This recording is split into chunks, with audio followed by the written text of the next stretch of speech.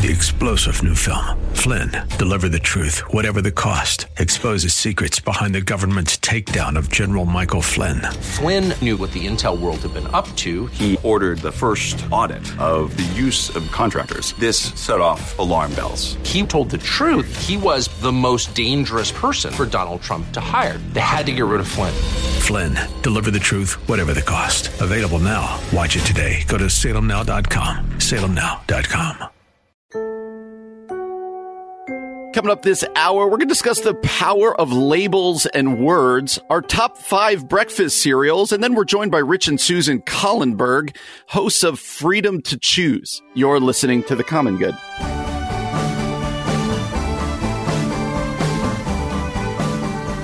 Hey friends, happy Friday. Welcome to The Common Good here on AM 1160, Hope for Your Life, alongside Aubrey Sampson. My name is Brian Fromm. Really glad to have you with us. As we said, we have made it through the week. Happy Friday. That's what I was just thinking. This feels like a big week to make it through, Brian. Our first week together on the show. We did it. We did it. Now, in all fairness, we started on Wednesday. I suppose that's true. So next week is really when we celebrate. But listeners, you made it. It's Friday for you. So well done. Woke up this morning to the Today Show talking about the death of Prince Philip in England. Now, again, it is sad, but the ripe young age of 99. Right, so right. All death is sad, but every now and then you're like, well, 99. But he lived a good life. He did. And so, they're mourning over there in England. You and I talked about this at one point when you were guest hosting, but your thoughts on the royal family. Do you enjoy the royal family? What do you think of the royal family? I mean, as an American, I feel like it's a little unfair to make judgments on the royal family, but from afar, I love the royal family. I think I told you on the wedding day with Meghan Markle and Prince Harry, I got a big hat. I went to a friend's house. We had tea. We were there very early because of the time difference. We watched the whole day and we celebrated. I'm sad to see some of the things that are coming out. I'm sad that they're mourning today, but they're sort of like, since we don't have royalty in America, it sure is fun to pay attention to just what the royal life is like and what they do. Are you a fan? I think you're a fan, aren't you, Brian? So I'm a general fan of just like People magazine stuff. So yeah, I read that kind of stuff. Yeah. I do, and you and I talked about this before, it does make me sad because you do realize they're a family and they are under such a microscope. Some of you are out there going, have you seen how much money they get for being the royal family? Totally get it. Right. But especially the Meghan Markle and Prince Harry stuff just makes me sad watching. I do want to point out that you said we don't have a royal family here in the United States of America. Have you met the Kardashians before? Have you seen the show? I'm the youthful one of the show between the two of us. So obviously I know who the Kardashians are and obviously I watch their show, but that is not, let's not say they're royalty. That's the American version of royalty. I admire the class and the high caliber of the true royal family. And Queen Elizabeth is just amazing. I love her. I love her faith. I love her little corgis. Like she's precious to me. Yeah, absolutely. And so wanted to start there because it is big news today across the pond, as they say. And what we learned is that Aubrey treats royal weddings like most of us treat the Super Bowl. That's accurate. That is accurate. In place of the Super Bowl, that's what I do. Do you go to a Super Bowl? No, but royal weddings I am in for. But I will be there if anyone is getting married of royalty. I think I told you this before. This is kind of dark and sad, but the first date I ever went on with my wife, so when we were in college, our first date, I dropped her off at her apartment, went back to my apartment, turned on the television to see that Princess Diana had passed away. Oh, yeah. Yes. That was sad. And then Mother Teresa died the same, was it day or the same week or something? The same week. I do remember that. Yeah, that was a devastating week in history. Yeah, 3 world-changing things happened that week. Those 2, and then me going on a date with my wife for the first time. Finally, you manned up and you took her out. There you go. There you go. So anyway, what I want to talk a little bit about here as well is you're a writer, so I want to pick your brain on this. Something that I've noticed, you and I go through lots of stories. We're trying to stay up on the news.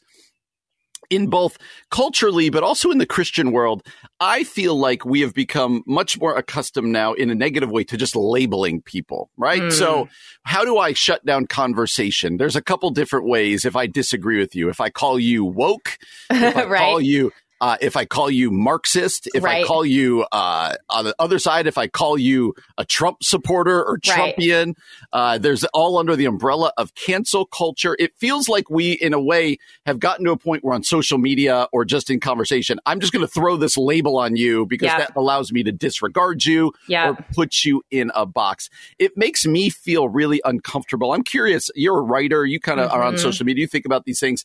Do you think I'm right that this is an increasing thing in our world? And more so, talk to the danger of it. Yeah. I wonder if it's an increasing thing. I feel like we've always had the potential to do this, but because of the power of social media and the ubiquitous nature of social media, it does seem we're more aware of it now. Certainly it's happened. I mean, I was even thinking about this in the 90s.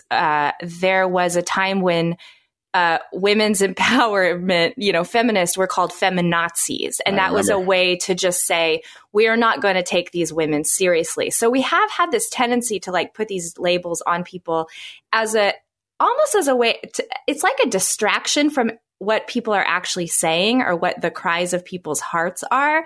So it's easy for me to call you woke, Brian, but then I don't have to take you seriously, right? Or it's easy for me to call you a Marxist, and then I don't have to take your claims at face value. I can just, to me, it's a way to keep distant from actual human beings and a distraction from actual important conversations that need to take place. Yeah, I think you're right. I think this has probably always been what we do. It's just social media and Twitter specifically have raised the bar on it because you could do it. But you watch it on social media and immediately somebody will call something woke. That's one we used already. And it just is meant to make certain people mad and kind of label it. Or you're called everybody who might agree with called a white supremacist, and you're putting in that box or this. And all of a sudden you're like, wait a minute. No, I want to have a nuanced conversation here about this. And I do think it's particularly dangerous for the church. I see this a lot with my Christian friends using these titles on people and throwing them out. Don't you think that this is especially bad and especially dangerous for those of us who claim to follow Jesus?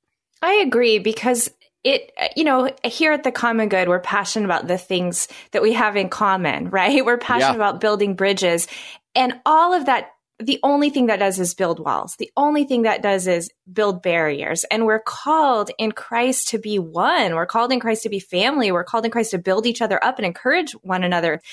And so to be able to just get rid of those labels and actually get to know someone, even if you might disagree with them, even if you're in a different place politically or ideologically or whatever, that allows you to see that person as a whole person and then maybe hear a perspective you might not hear otherwise.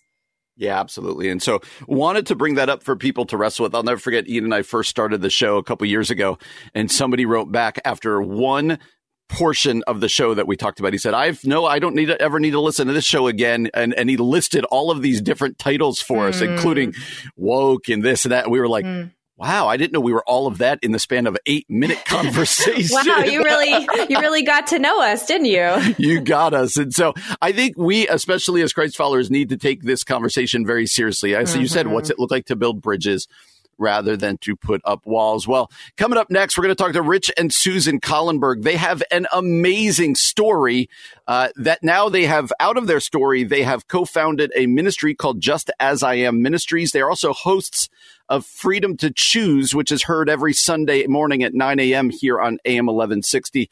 Rich and Susan are going to join us. I will tell you, I did this interview before even Aubrey started on the show, so you will only hear me. Aubrey did not walk out on them, but it's just me doing the interview. Coming up next with Rich and Susan Kallenberg here on The Common Good, AM 1160. Hope for your life.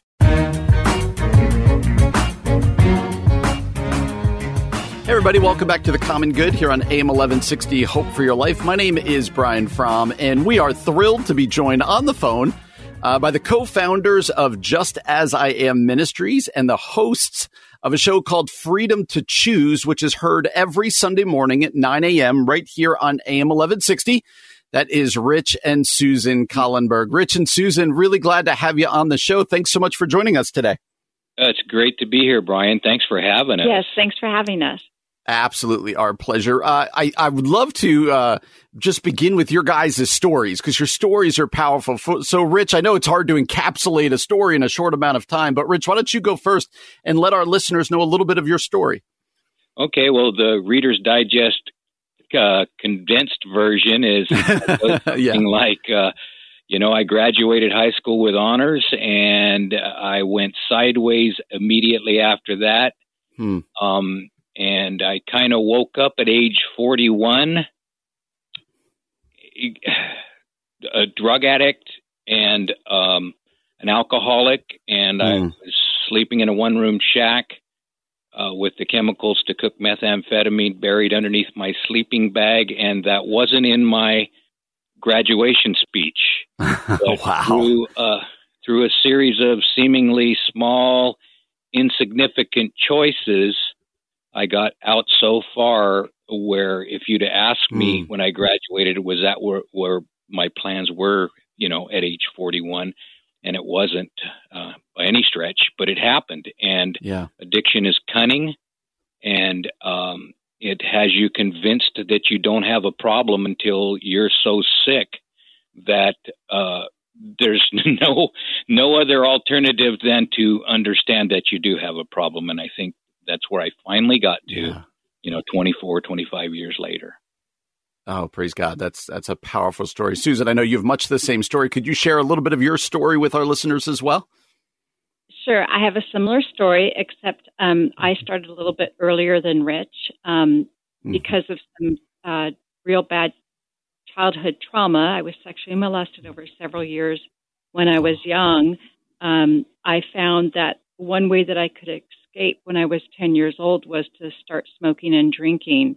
And that kind of started my path down 25 years of drug abuse. By the time I was in high school, I was using cocaine, and it just kept, I was always searching for more. There was this deep, dark hole inside of me, and I just tried anything that I could to fill it. It seemed to work for a little bit, but then I needed something stronger. I was arrested several times and went to jail for selling narcotics and being under the influence. And I was in and out of jails. I did a geographical. I moved to Hawaii, and the first person I met was a drug addict, and ended up a mess there. So I came back to California, and I met somebody that our main goal in life was getting and using drugs, and we became good friends and partners. And the last time that I was arrested, I went to jail, and I told this man that it was over. I couldn't see him anymore. And he said, "Don't worry, Susan, you won't know that I'm using." And I said, "Yes, I would." And I was finally released out of jail. And when I was in jail the last time, I was probably about 25 pounds lighter than what I am today, and I'm pretty light to begin with. And my hair was falling out, my teeth were falling out, and somebody prayed with me, and I don't even remember what the prayer was. All I knew is that I never had the obsession to use drugs after that. So when I got out of jail, I told the guy, he came to my house, and I said, "You know what, if you don't leave, I'm going to call the police," because finally, for one time in my life, I wanted to live, and I knew that God had saved me from where I had been, and I no longer wanted to die. And so I told the guy, "You got to leave." So I left. So he was that guy. I was that guy. Wow. Oh, I didn't see that coming. So I went home and took inventory, and that's, I realized at that point that everything I'd done in my life up to that point was wrongly motivated and wrong. And somehow God, I remember laying face down on the bed, screaming at the top of my lungs for God to help me. And I didn't care who heard me. I was screaming as loud as I could, and something happened. And the obsession to use was lifted. And so we had like 10 years where we used together. And after I had gotten out of jail and he had gotten clean and sober, we kind of got back together, and we realized that living together was not God's plan for us. And we decided to get married, and we got married 6 months after that. And we made one promise to each other. We had one goal in life, and that goal was to search for God as hard as we searched for drugs. And here we are today. Oh, praise God. What a powerful story that is. Thank you so much for telling it. That really is powerful. Rich, let me ask you, like we said, you guys host a show called Freedom to Choose. It's heard right here Sunday mornings at 9 a.m. On AM 1160. Why don't you describe for us your radio program? What can listeners expect when they tune into Freedom to Choose? We range up and down the spectrum, if you will, of principle-based living. And, the difference between intelligence and nature, Solomon was the wisest man in the world, but he couldn't control his nature. And there's no correlation between the two. And so we mainly stress that we have a human nature problem. And if that's making our decisions for us, it doesn't matter whether it's alcohol, drugs, jealousy, anger, money, it doesn't matter. It will get us. And the devil knows where our weaknesses are. And so basically, in a nutshell, and we do several series right now, we're on the addiction series, and we basically talk about just being caught up in your nature ruling you, and the beautiful thing is that God can come into each one of our lives, and through his principles and his design laws, he can change us and restore us, and we can become new creatures in Christ. Oh, powerful. What we found was the Bible is not about Solomon's and David's and Moses's and Paul's. It's about a God who can take these people who have done despicable things and change them into people that can write in Holy Scripture. And that boggles my mind, but that's really what the program is about. It's about a God that can take anybody as damaged, as tore up, as weak, as afraid, as broken as we were, or as Paul was, or as David was, or as Solomon was. And God can take people like us and turn it around and use it for good somehow. That's right. It's mind-boggling. That's right. Susan, again, I feel like I could talk to you guys forever, but with like the last 2 minutes or so we have left, there's probably somebody out there listening even right now as we speak who is struggling with addiction and thinking, I'll never be able to break free, whether it's drugs or gambling or alcohol or whatever else it might be. Understanding your past, what would you say to someone who's feeling that way right now? That no matter how far you've gone down in your life, that God is able to restore you back to sanity, and that there is hope for anybody, as well as families who are struggling with people who are addicted in one way or the other, that there are tools that are available to each and every one of us, that God works through many ways to restore people back into wholeness and one with him. And so we have a lot of resources that we offer in our program, and we send them out for free because we've been blessed and been given so much that's what our little ministry does as well. That's great. And Rich, before I let you guys go, how about to the family member out there who's got a family member that they know is in the throes of addiction? How maybe can family members help a loved one that they see struggling and that's causing so much pain? Well, first off is don't stop praying. And secondly, Susan and I have found is sometimes don't get in God's way, because I know for her and for me, we had to be brought down to the very bottom. Yeah. And that's the only way God could get a hold of our hearts. And I think he does that. I think he knocks us all off our horse in some way, shape, or form. And so, you can't paint that one with a broad brush. It's very hard. Sometimes jail is the right place for someone to go. Yes. So you never know, and then God's real good at that. He's real good at knocking someone off their horse, but not making the light too bright, Yeah. That's a really good word. I know that's probably helpful for somebody out there. Again, this is Rich and Susan Collenberg, co-founders of Just As I Am Ministries. The website is exactly that, justasiamministries.com. That's justasiamministries.com. They've also co-authored a book called Clean, 7 Steps to Freedom. And they're also the hosts of Freedom to Choose, which is heard every Sunday morning at 9 a.m. right here on AM 1160. Rich and Susan, thank you so much for sharing your story. And I'm sure that people will be blessed through your ministry, through your radio show. This has been a great pleasure. Thanks for joining us today. Thank you so much for having us. Oh, absolutely. Our pleasure. You're listening to The Common Good on AM 1160. Hope for your life. Hey,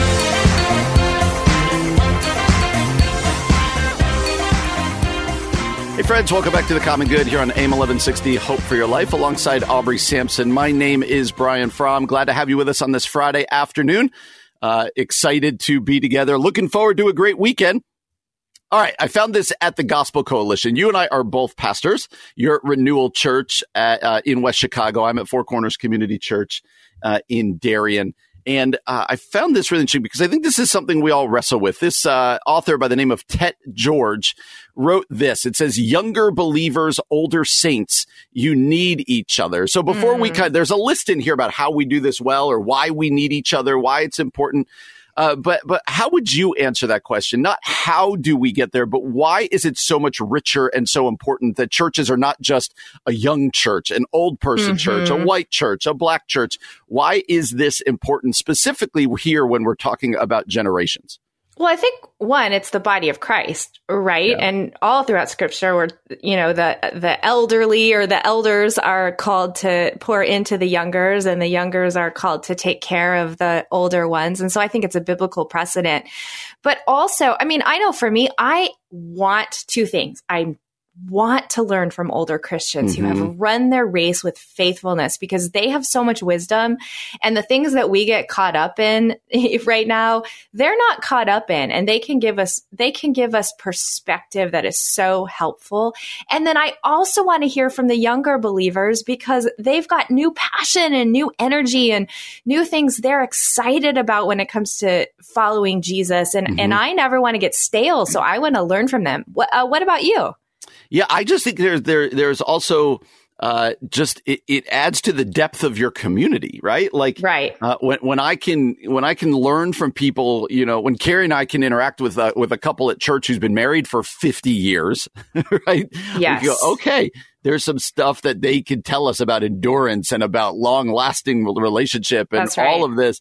And when you just talk to people who've been where you are currently or where you're wanting to go, right? When you're in the throes of having little kids, and you could talk to that couple who's like, listen, we've been there. You will make it through. Yeah, exactly. Like, even think about a dinner last night. You guys and us were talking about, man, how hard was it to be a pastor when our kids were little, and you were sharing stories about how you wouldn't even get to church because it was too hard. Yeah. And I just remember moments back then where you just wanted to throw in the towel. Like, I remember Carrie having those conversations.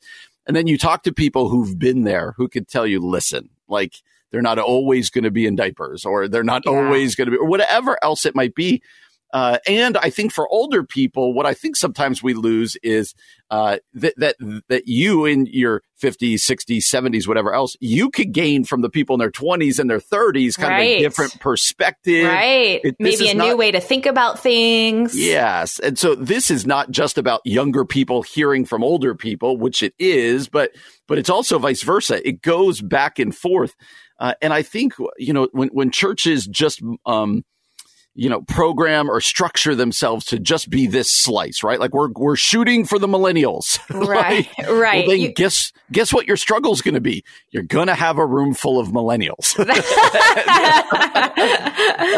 Yep. And it goes the other way. How do you do this, though? If someone came to you and said, you know what, Aubrey, we're starting a church. I want it to be really intergenerational. I want to be strategic about that.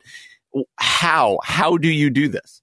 So at Renewal Church, Kevin and I are both 43. I'm a young 43. Obviously, you're an old 43, Brian. Young 43. But, and I'm sure this is true at your church. Then the median age of our folk tend to be 10 years younger, 10 years older. That's exactly right. But what we do as best as we can is organize our renewal communities, which is like our small groups. We organize them around not stages of life, but around where people live. And so because of that, most of our renewal communities, now not all of them, but most of them are made up of people who are married, single, older, younger, multi-generational. And that's, I think, one way to begin. is that you just begin to have community with people that are of different generations. This article that you referenced earlier from the Gospel Coalition, they talk about how intergenerational fellowship helps us see beyond our circumstances. And that's where we start, intergenerational fellowship. Now, I would say we will certainly need to get better at it, but it is something that we're striving for. How do you do it at your church, at Four Corners? Yeah, I don't think it's always been done well. And that's what I enjoy about doing this show, is that you and I can kind of say, hey, this is kind of the goal. I'm not sure that we always do it well. Like sometimes I want to make sure that we know this, but that others are like, oh man, they're killing it in this. Nope. We struggle with this as pastors ourselves. One thing I think that we've tried to do through our 11 years is to just have fun with like the whole church, and our church's size allows us to do that. So we've been old school that we'll do multiple potluck dinners during the year. I love potluck dinners. I miss those. Exactly. This is very pre-COVID, but and our church loves them, and we'll do picnics and we'll do stuff where it naturally is a bunch of people in their 20s, a bunch of people in their midlives, a bunch of people who are older, and the common denominator is not age. It's not even Bible study. The common denominator is just food and laughing and just being together. And that seems to have worked as well. You know, this article that we were talking about, it gives three particular ways that intergenerational groups or intergenerational kind of life allows you to thrive. Let me just read this list. He says, intergenerational fellowship leads to organic discipleship. That's kind of what we talked about, right? Older to younger, younger to older. You referenced number 2, intergenerational fellowship helps us see beyond our circumstances. Kind of what we talked about before. You're not always going to be in the toddler stage. You're not always going to be in whatever stage. Praise God.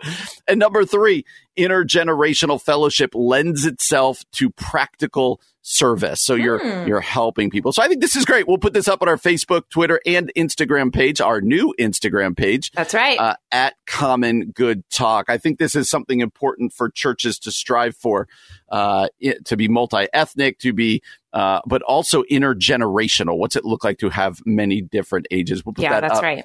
At our Facebook, Twitter, and Instagram. Well, we kicked something off on Wednesday, something that I have very creatively called Top 5 List, because it's going to be a list of 5 things. Coming up next, I'm going to ask Aubrey her top 5 breakfast cereals. Ooh, this is a good one. We're going to debate this one next year on the Common Good, AM 1160. Hope for your life.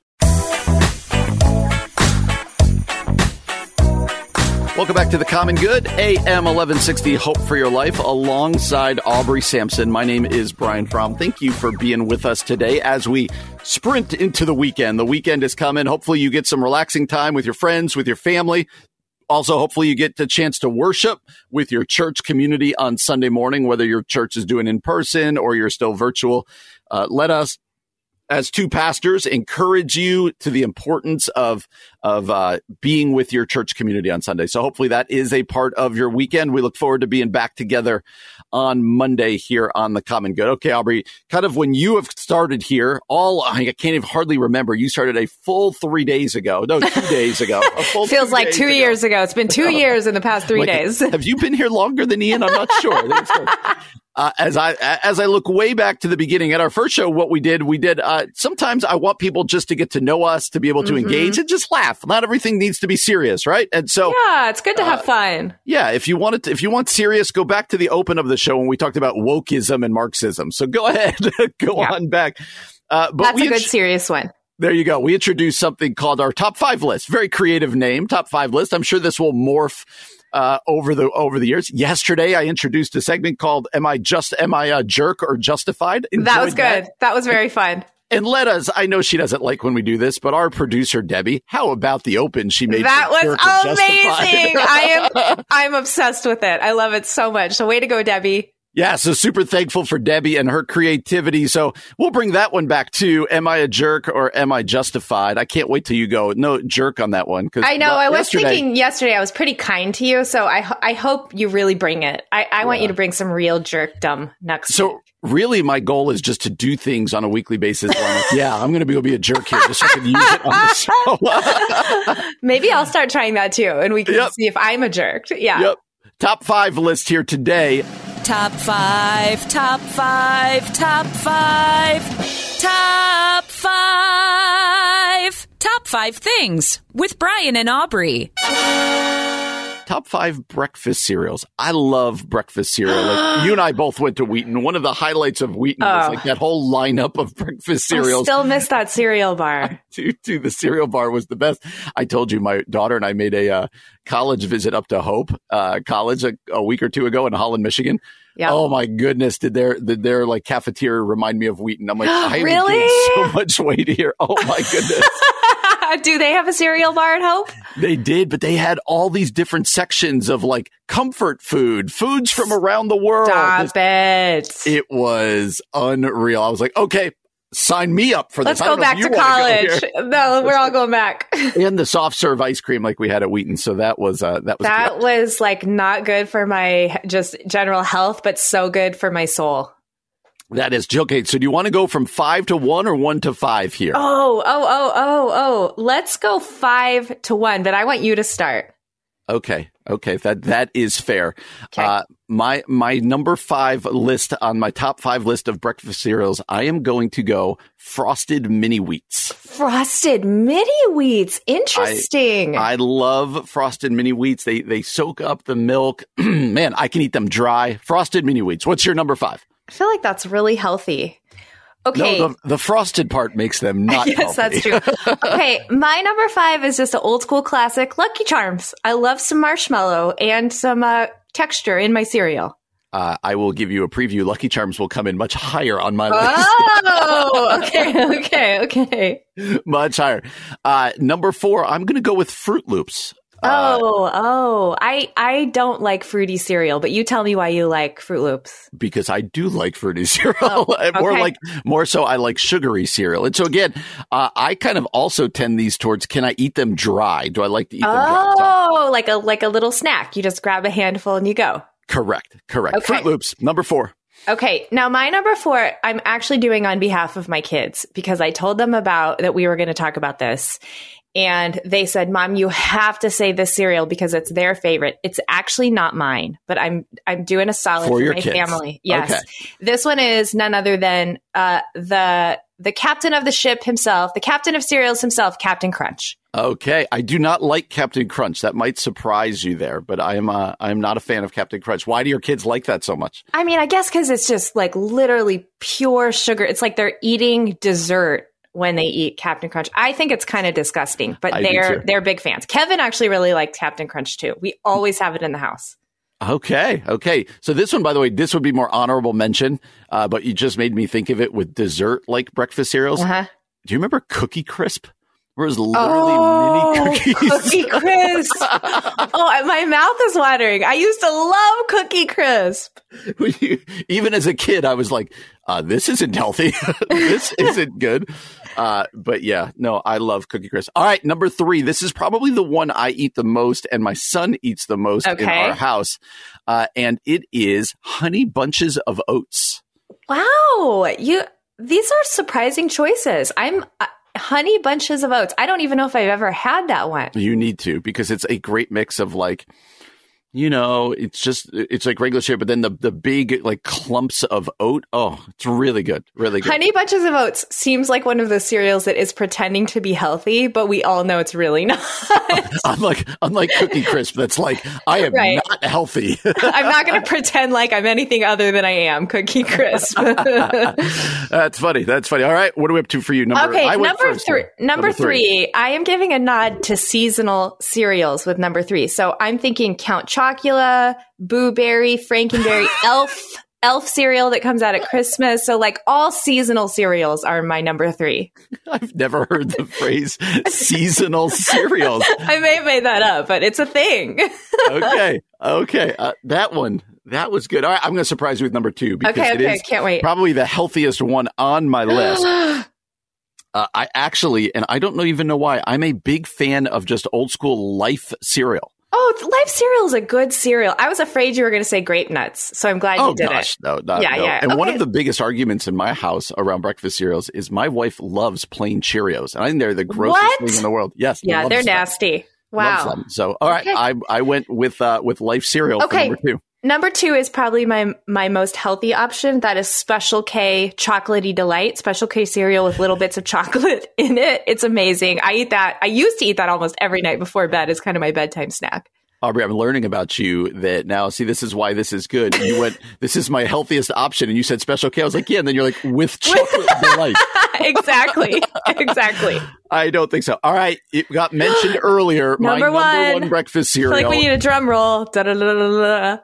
Is Lucky Charms. That's your number one. Has always been Lucky Charms. Will always be Lucky Charms.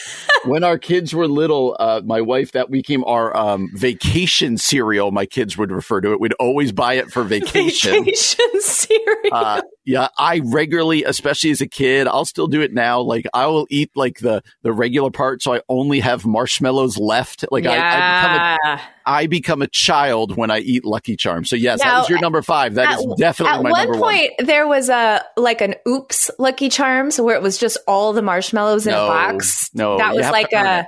Okay. You're not just going to buy the box of marshmallows. No, you got to earn the marshmallows. Like okay. It's like your dessert. So, yep, number 1. All right, I'm excited. Okay. What's number 1 for you? Are you ready? Are you ready for this? I really, after seasonal cereals, I have no idea where you're going. Okay, you're going to think it's healthy, but just listen to the whole thing. My number 1 cereal is Rice Krispie Treats cereal. Gross.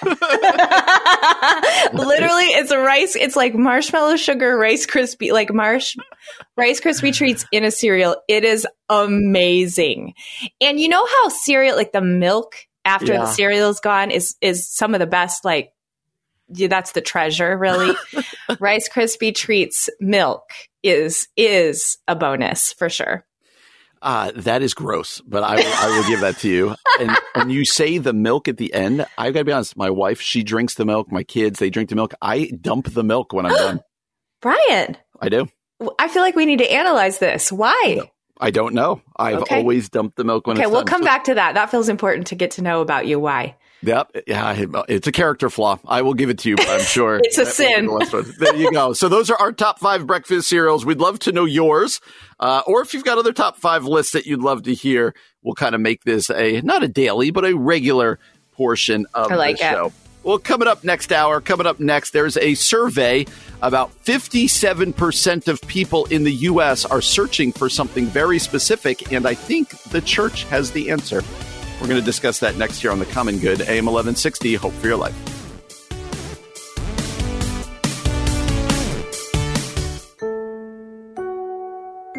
Coming up this hour, 57% of the people in the United States who were surveyed are looking for this. And then we're joined by Kent Annan, Director of Humanitarian and Disaster Leadership at Wheaton College. You're listening to The Common Good.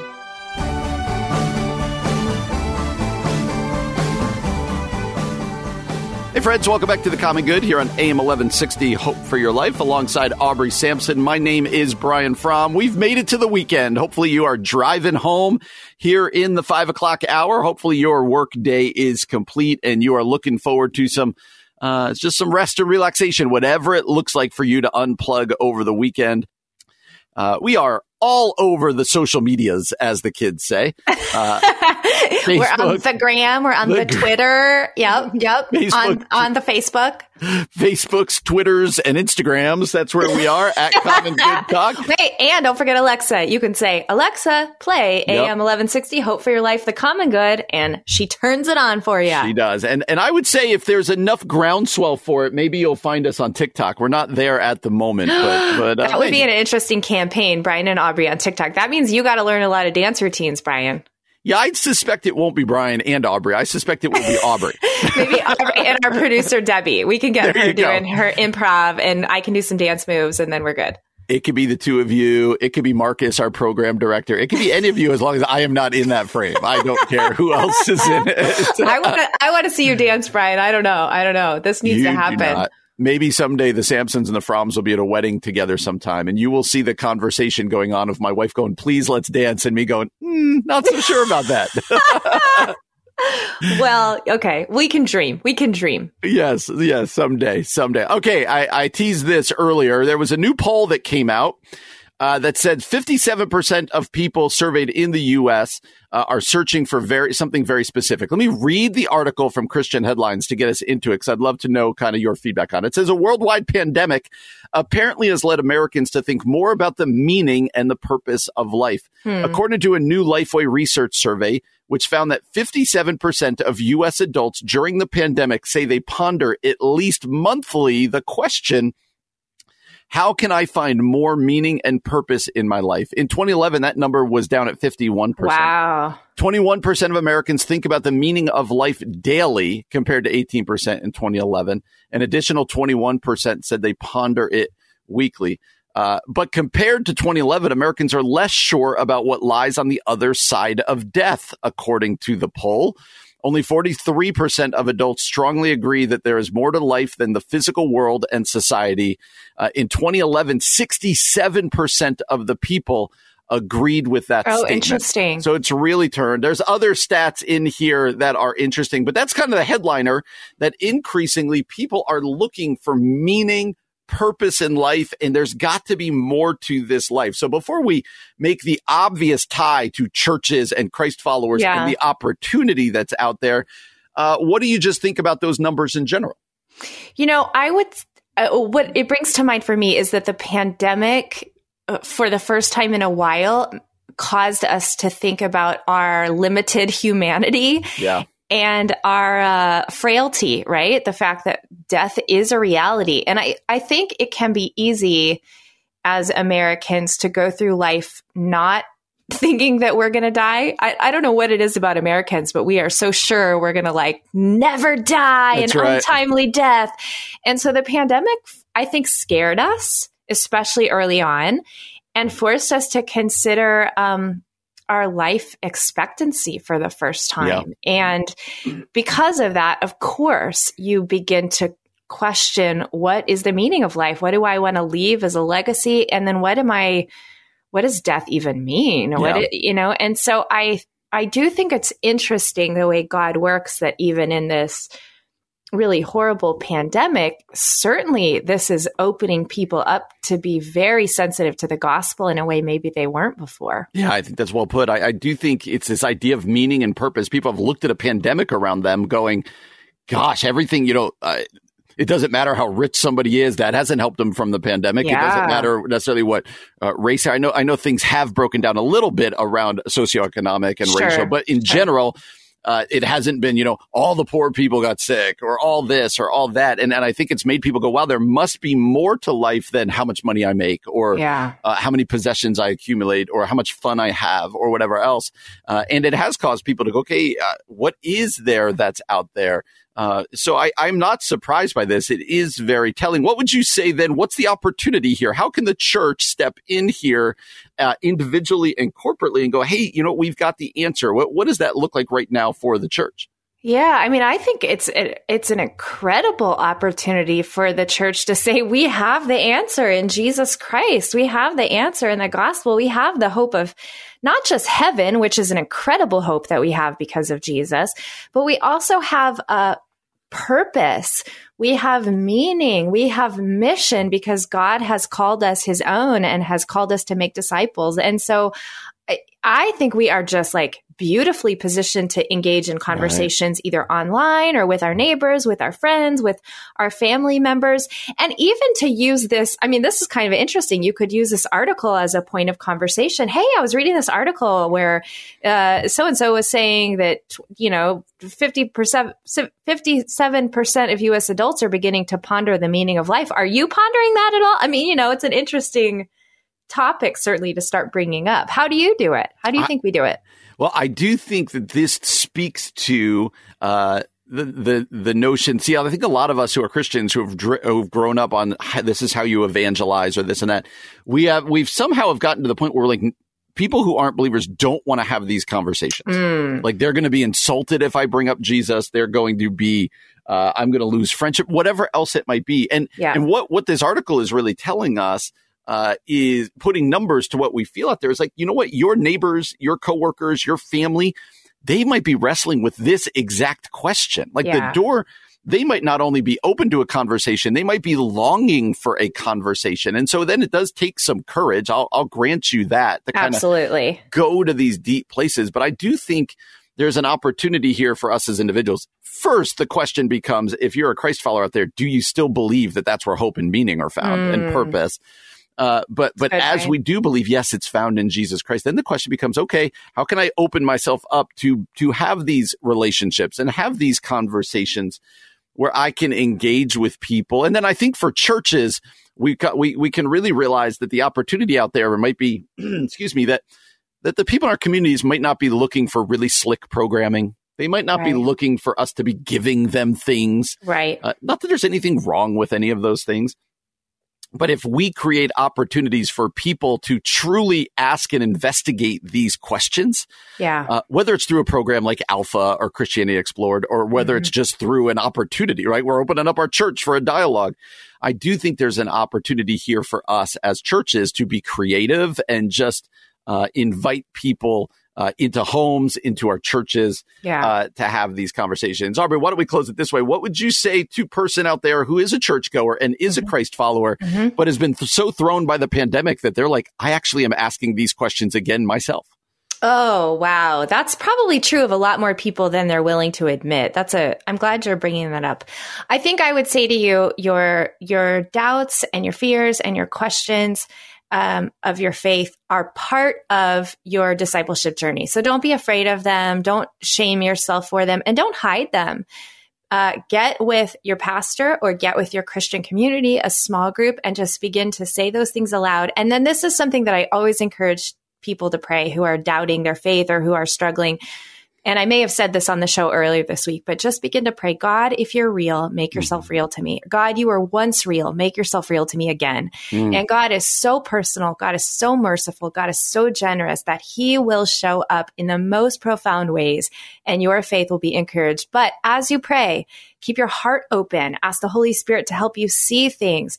Try not to close yourself off because of cynicism, but open yourself up to the things God is doing all around you. That's really well put. So maybe you're wrestling with this. We'd love to hear from you. We'd love to be there for you. You can comment on this at our Facebook and Twitter, Instagram at Common Good Talk. Coming up next, we're excited to spend some time with Kent Annan. He is the Director of Humanitarian and Disaster Leadership at Wheaton College, author of a book called You Welcomed Me, Loving Refugees and Immigrants Because God First Loved Us.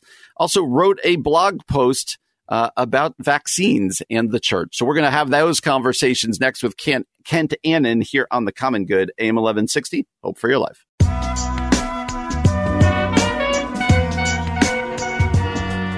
Hey everybody, welcome back to The Common Good here on AM 1160, Hope for Your Life. Alongside Aubrey Sampson, my name is Brian Fromm. Really glad to have you with us today. And we are thrilled to be joined by Kent Annan. Kent is the Director of Humanitarian and Disaster Leadership at Wheaton College. Also the author of You Welcomed Me, Loving Refugees and Immigrants Because God First Loved Us. Multiple blog posts and articles that we're going to discuss too. So Aubrey and I are thrilled to have Kent. And Kent, we're partially thrilled because Aubrey and I are both Wheaton grads. So selfishly, to get Wheaton people on is always our pleasure. Feels like a big win. Yep. It does. It does. Kent, thanks for joining us today. How are you? Yeah, I'm great. So good to be with both of you. It's our pleasure. Hey, Kent, before we dive in, just so our audience can get to know you a little bit more from your bio that I just read, why don't you introduce yourself to our audience however you'd like? Yes, I'm grateful to be here at Wheaton now, working with my colleague Jamie Ayton to lead the Humanitarian Disaster Institute, and we have a master's program, a master's in humanitarian and disaster leadership. And the way I came to that is much of my career has been working in humanitarian work. So I worked with refugees in Europe for a number of years on 2 different stints. My wife and I lived in Haiti for a number of years, and I started a nonprofit with a colleague, and we worked on education with churches and schools in Haiti for about 15 years. I spent a lot of time back and forth there. So I really come from that angle, and then writing along the way. So trying to think about and be a practitioner in humanitarian issues. That's awesome. What incredible work you've been doing. We love that you're at Wheaton, and I love that you're doing the Humanitarian Disaster Institute with Jamie Ayton. So, Kent, one of the things that we've been talking about this week on the show is, of course, the vaccine and a lot of the rumors that are going around about the vaccine. And that seems like something you're passionate about. You and Jamie recently wrote an article about some of the harmful, unfounded thoughts and words that are going around in Christendom about the vaccine. And I just wondered why you felt like you needed to write this article.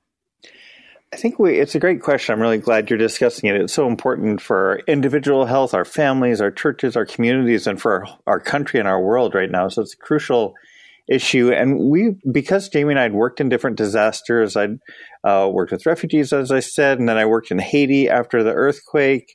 And as part of our job, and so as COVID came, even before it was declared a pandemic, we started working right away over a year ago to help walk with the church, we said, all the way through this. We've been able to walk with and serve churches and nonprofits around the country and around the world, step by step, and seeing how much people have sacrificed, helping people mourning the loss of loved ones, churches shut down. Everybody knows, what's happened. And so we feel passionate about this issue of vaccines as they come because, as we face so much loss together and people have lost jobs and so many other things, to now have this possibility that's come. And for us, it's come, through the hard work of science and through the ability that God's given us to use science and all these incredible individuals that have worked hard, public health scientists, researchers, to come up with this thing that can help us move towards more thriving and safety and love for our neighbors. So we're really passionate about it because it feels like a way to be good stewards is to take this vaccine. Yeah. And Ken, Aubrey and I are both pastors as well, kind of our day jobs, right? We're both pastors. And so what would you say to pastors? It's such a minefield right now because you've got people in your congregations who are getting the vaccine, other people who won't. And it's constantly wrestling with should I be saying something from the pulpit? What's my role? How would you talk to pastors right now as they shepherd their churches through this? That's interesting. An article just came out today in Christianity Today is saying a lot of pastors are pro-vaccine and the congregation isn't. So there's a bit of a split, in the church. So I think one is being aware of that, as you both are, that your church, and if you're a pastor, where the split is, where the divide and where the wrestling is.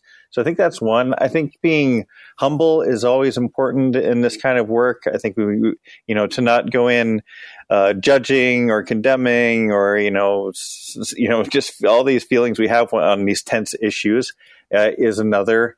To be listening. So what are the real concerns? Because sometimes what people say initially are the concerns. It's science. It might not be so much science. It might be a faith issue. It might be an emotional issue. It's some kind of mistrust or something that happened in the past. So these are a few. Another thing I think about with this, I thought about with my last book, You Welcomed Me on Refugees and Immigrants, is to see this as a discipleship opportunity.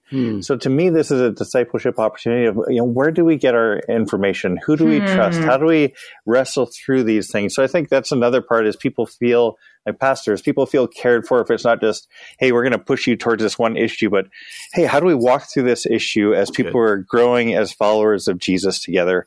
And I think if we can frame it in those different ways, then that gives the opportunity. And then that may be from the pulpit, each pastor is going to know. That may be from the pulpit. It may be an adult forum. It may be an extra Zoom meeting to do that listening, but also I think to give leadership right now, because I think people need trusted voices in their lives to help them think this through and help them to make wise choices for the health of themselves and also for the health of their communities. Right. So, such a good point. Such good, helpful tips for us as leaders. I want to transition a little bit because you mentioned your book, You Welcomed Me, Loving Refugees and Immigrants Because God First Loved Us, an amazing title.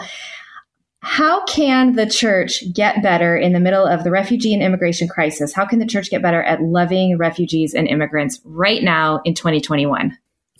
There aren't as many refugees coming into the country through resettlement. That's a great way that churches are so helpful for people integrating when they do come. Hopefully that's going to be coming. It seems like some public policy announcements hopefully are forthcoming in the next couple of months to do that. And I think through this time, for refugees and immigrants, really anyone vulnerable in our communities during this time of COVID and beyond, it's, who might fall through the cracks, who might not be getting public health information, who might have a language barrier to know, or a technology barrier, to go on a computer to make a appointment for a vaccination, so I think these are some of these ways, like we can advocate for public policy. A lot of those are, happen in DC away from us, but at a personal level, who in our community who's part of our church or who lives nearby needs help. And that could be food bank, it could be relationships, it could be tutoring, and it can be help with vaccines is another opportunity right now. That's good. We're joined by Kent Annan, the Director of Humanitarian and Disaster Leadership at Wheaton College. And Kent's going to be kind enough to stay with us coming up here for a little bit longer. Kent, before we close out this kind of first segment, what I would love to know from you is if people out there really, going back to the vaccine, if they're really skeptical skeptical of it, if they've read a lot of stuff that scares them, what are some places that you trust that you would point people, hey, go do the research here, go read this? Where are some places that maybe you can point people who especially might be a little more skeptical?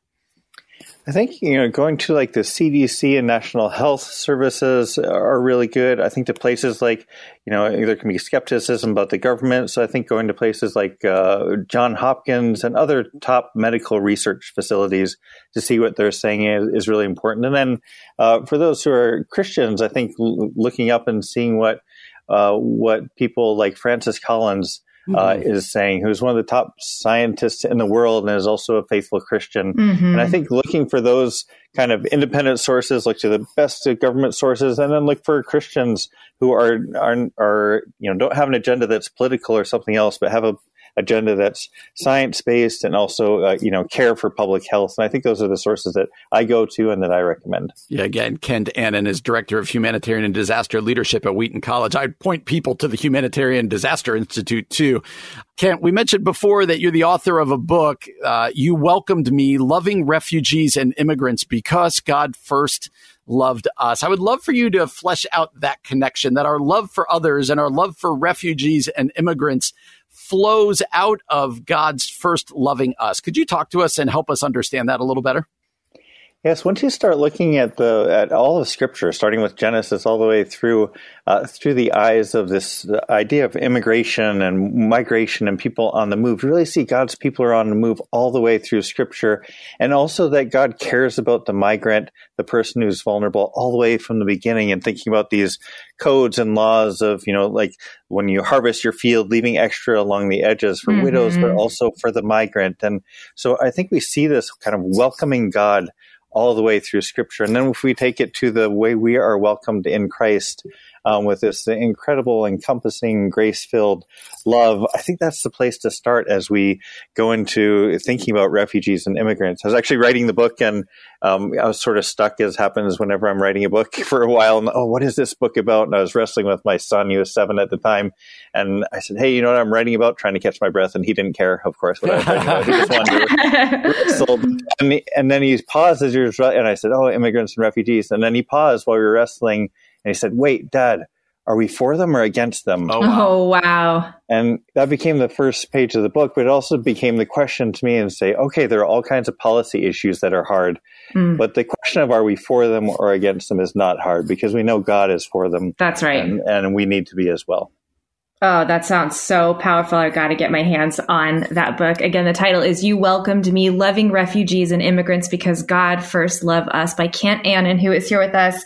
Kent, I want to go back to the vaccine, if you don't mind, one more time, because we all know there are a lot of reasons out there, even a lot of rumors about the vaccine, why we should not take it. I would love to hear from your perspective. What are reasons we have for taking the vaccine?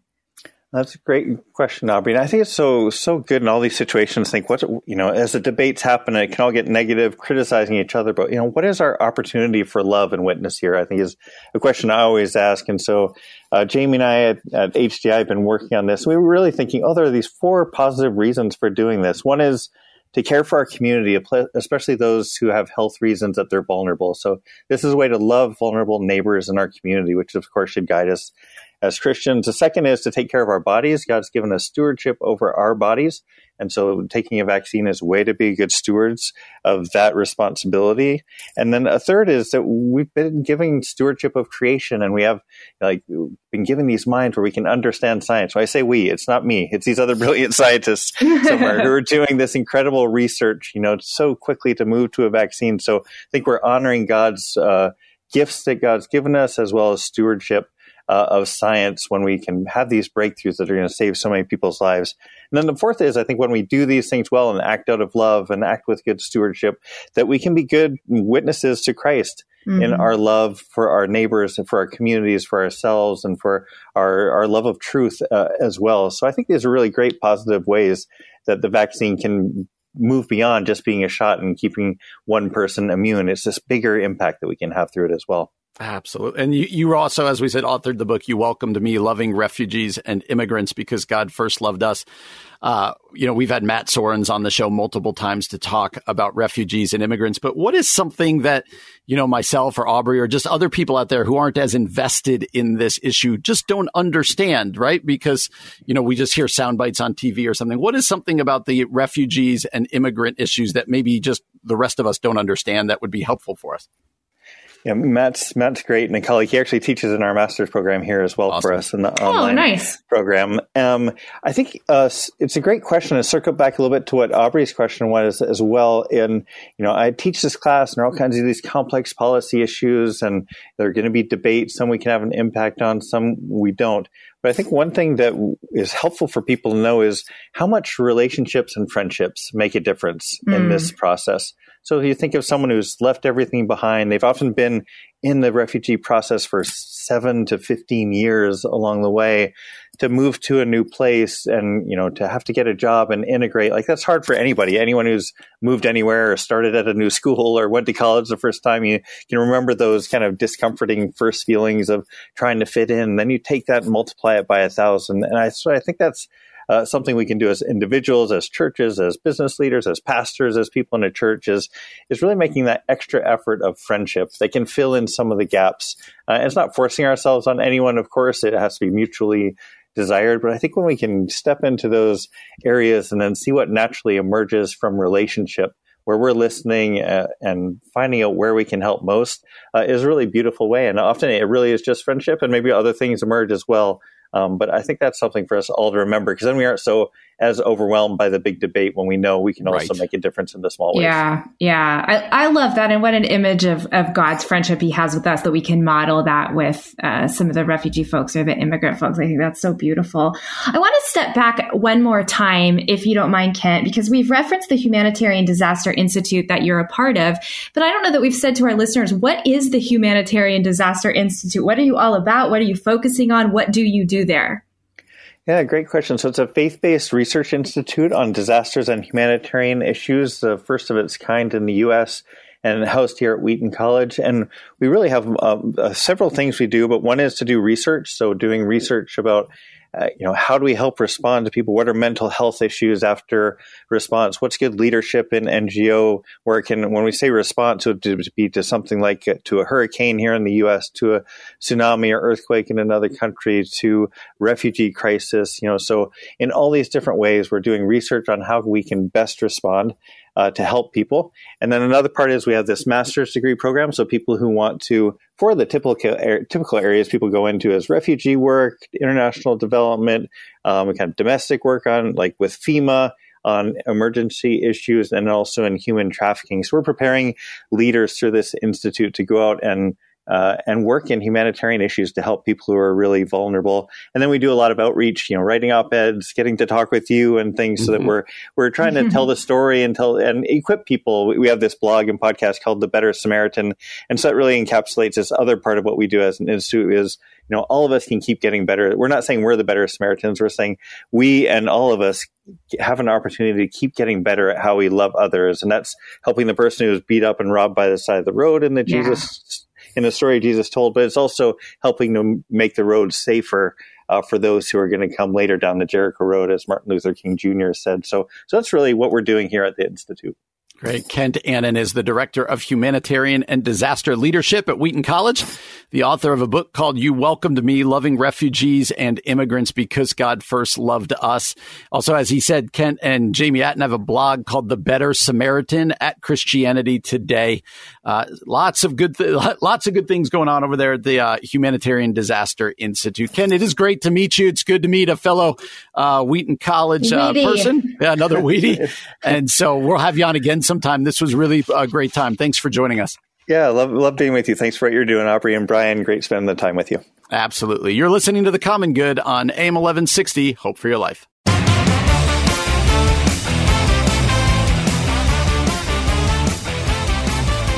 Hey friends, welcome back to The Common Good, AM 1160, Hope for Your Life. Alongside Aubrey Sampson, my name is Brian Fromm. Thanks for giving us some of your time today. Whether you're listening live on the radio from 4 until 6 on AM 1160, or whether you're listening to the podcast. It's been a crazy, crazy season, and we're going to talk here in a second about what's it look like as churches reopen, as life becomes more normal. But want to just acknowledge that for the last 14, 15 months, for many of us on varying degrees, it's just been real hard, and it's really shaken our faith, and it's really just been difficult. And, you know, I think... I was thinking about that. You and I both, we talked about this yesterday. We both saw a trailer to a new movie that's coming out, The Girl Who Believes in Miracles. Oh, I'm so excited about this movie. Yeah, it's going to be a fun movie. It stars the Oscar winner Mira Sorvino, Emmy Award winner Peter Coyote, and has a title song on soundtrack Lauren Daigle. Who doesn't love Lauren Daigle? She is so gifted. She's so amazing. I know this movie looks so sweet, especially like you said, after a year and a half almost of just discouragement and sadness. It's a movie about a young girl's faith, a faith that really like changes her community. And I think it's going to be an encouraging one for families to see together, and one that's just going to, I don't know, uplift all of us at a time when we need some uplifting. Yeah. And like you said, you and I have only seen the trailer, looking forward to seeing the movie, but the trailer looks really, really engaging as people wrestle with what does faith look like? Does God still work supernaturally? Right. How do we put that together? You know, the faith of a child. And so it really looks good. Let me tell you where you could find out about it. You can learn more about the movie and get tickets at a theater near you. By visiting thegirlwhobelievesinmiracles.com. Let me give you that website one more time. thegirlwhobelievesinmiracles.com. Check that out. Looks like a wonderful movie. Well, as we close out the show, the week, I wanted to do some, again, kind of pointing us forward. And there was an interesting survey out of Barna. If anyone knows, but the Barna Group is kind of like the Christian surveyor, would that be right? Survey company? Survey people. Yes. All of those things. That's who the Barna Group is. That's right. I think surveyors, those are your people who like look at your land, right? That's what I was saying. They do the land. So this is the consensus people, statistic people. That's right. Yes. That's really funny. So Barna came out with what people missed most at church this last year. And so even if your church has been open, it still hasn't fully been open, right? There's still stuff you miss. Or you could be like your church, Aubrey, where you and Kevin were sharing that you guys just met for Easter for the first time. For the first time. This past Sunday. And so all of us, it's been a loss this year. Let's put it this way. And definitely there are things that we've missed. Before we look at what the number, it's kind of like the Family Feud, right? Like what was the number one answer? What was number two in this? How would you answer this question? Maybe give me one or two when someone says, what have you missed most about gathering for church this year? You know, it's funny about that, Brian, is as pastors, and you'll understand this, is Kevin and I were kind of saying, wow, we sure have enjoyed having weekends off for the first time in our marriage. And so I was a little, believe it or not, hesitant to get back because Sunday mornings are crazy for pastors and for their families. But the moment we walked into our church service, I mean, the people, I miss worshiping with people. And by that, I mean singing worship songs together with the people of God. My heart was so full worshiping with our church. And then I'm a communion gal. We take communion every week at Renewal, and I have missed taking communion with God's people. What have you missed, Brian? Hold on. You need a t-shirt, by the way, that just says, I'm a communion gal. We'll put that as a quote on our Instagram page. I'm a communion gal. How would we describe Aubrey Sampson? She's a communion gal. She's a real typical communion gal. When you think of communion gals, you just think of Aubrey. What does that mean? We don't want to give her a label or put her in a box like we talked about in the beginning. Right. This is the one we're going to give her. I'm a communion gal. That was really good. Well, here's what the study. All right. Well, you asked me, what do I miss? I want to know what you miss. Yep. So as a pastor, of course, as the primary preacher, you miss like preaching to a full room and seeing people's faces. But I've said this since the beginning. What I miss more than this, and this gets at my my personality more, even more than the full room and this and that, I miss standing at the back door and just hugging people and laughing as they go. You're a great pastor. That's cool. I just love it. And even now that we're reopened, at diminished amounts, I stand at the back door, but it's just not the same. You're like elbowing people. Right. I mean, it used to just be laughing and hugging with people. So while you're a communion gal, I'm a hugging guy. the quote for Instagram right there. She's a communion gal. I'm a hugging guy. And so if this were the Family Feud on what churchgoers miss most about in-person services for the Barna Group, you might be surprised by this. The number one answer at 24%, communion. Everyone's a communion gal. Communion is number one at 24%, followed closely a little bit of what I just said at 23%. Socializing with other congregants before and after the worship service. Yeah, so not even during. Important. Other ones that made the list, 21% listening to a live service or sermon. Sure. 19% said a chance to connect with like-minded people. 17% said that all kind of, that kind of awkward greeting time during the service. Hey, turn and greet the people by your you. Neighbor. Yep. Yes. 10% said Sunday school or Bible study. 8% corporate prayer. And listen to 4%. You're going to so appreciate this. 4% said childcare during the service. I'm surprised that 4% is not like 84%. It's 4% of the church. 90% of parents said. That's it. That is really funny. So I do love to picture that day that's coming forward. All right, let's talk to that person out there who's like, I might not go back. You even acknowledged kind of like staying home. It's kind of nice. Nice to have a break. Yeah. But paint the picture for the person who's like, I may not go back. It's been a year. My life's been okay. Maybe I'll watch it online. Maybe I won't. What is a word for that person? I think a word for that person is, yes, I get it. I totally get it. It's so much easier to be in your pajamas and stay at home on a Sunday morning. And in some cases, we need that rest. But there is no replacement for community. There's no replacement for Christian community. And our faith is not just an individual faith. Our faith is a global faith, a communal faith. It is a faith that calls us to be a family and be a body. And so we need each other to give us the strength. I mean, I feel like Sunday morning gives me the strength to keep going throughout the week. We all need that. And so I would say, get back to church. Don't make any more excuses. Try it out at least for several Sundays in a row and just see what God does and see how encouraged you are. Yeah, I mean, the book of Hebrews says, don't neglect meeting together. That's and then what's it say right after that? And spur one another on. Like they're tied to each other. It spurs you on. And if for nothing else, go back because the empty room makes your pastor sad. That's true. Do it for your pastor who needs you for his ego, if nothing else.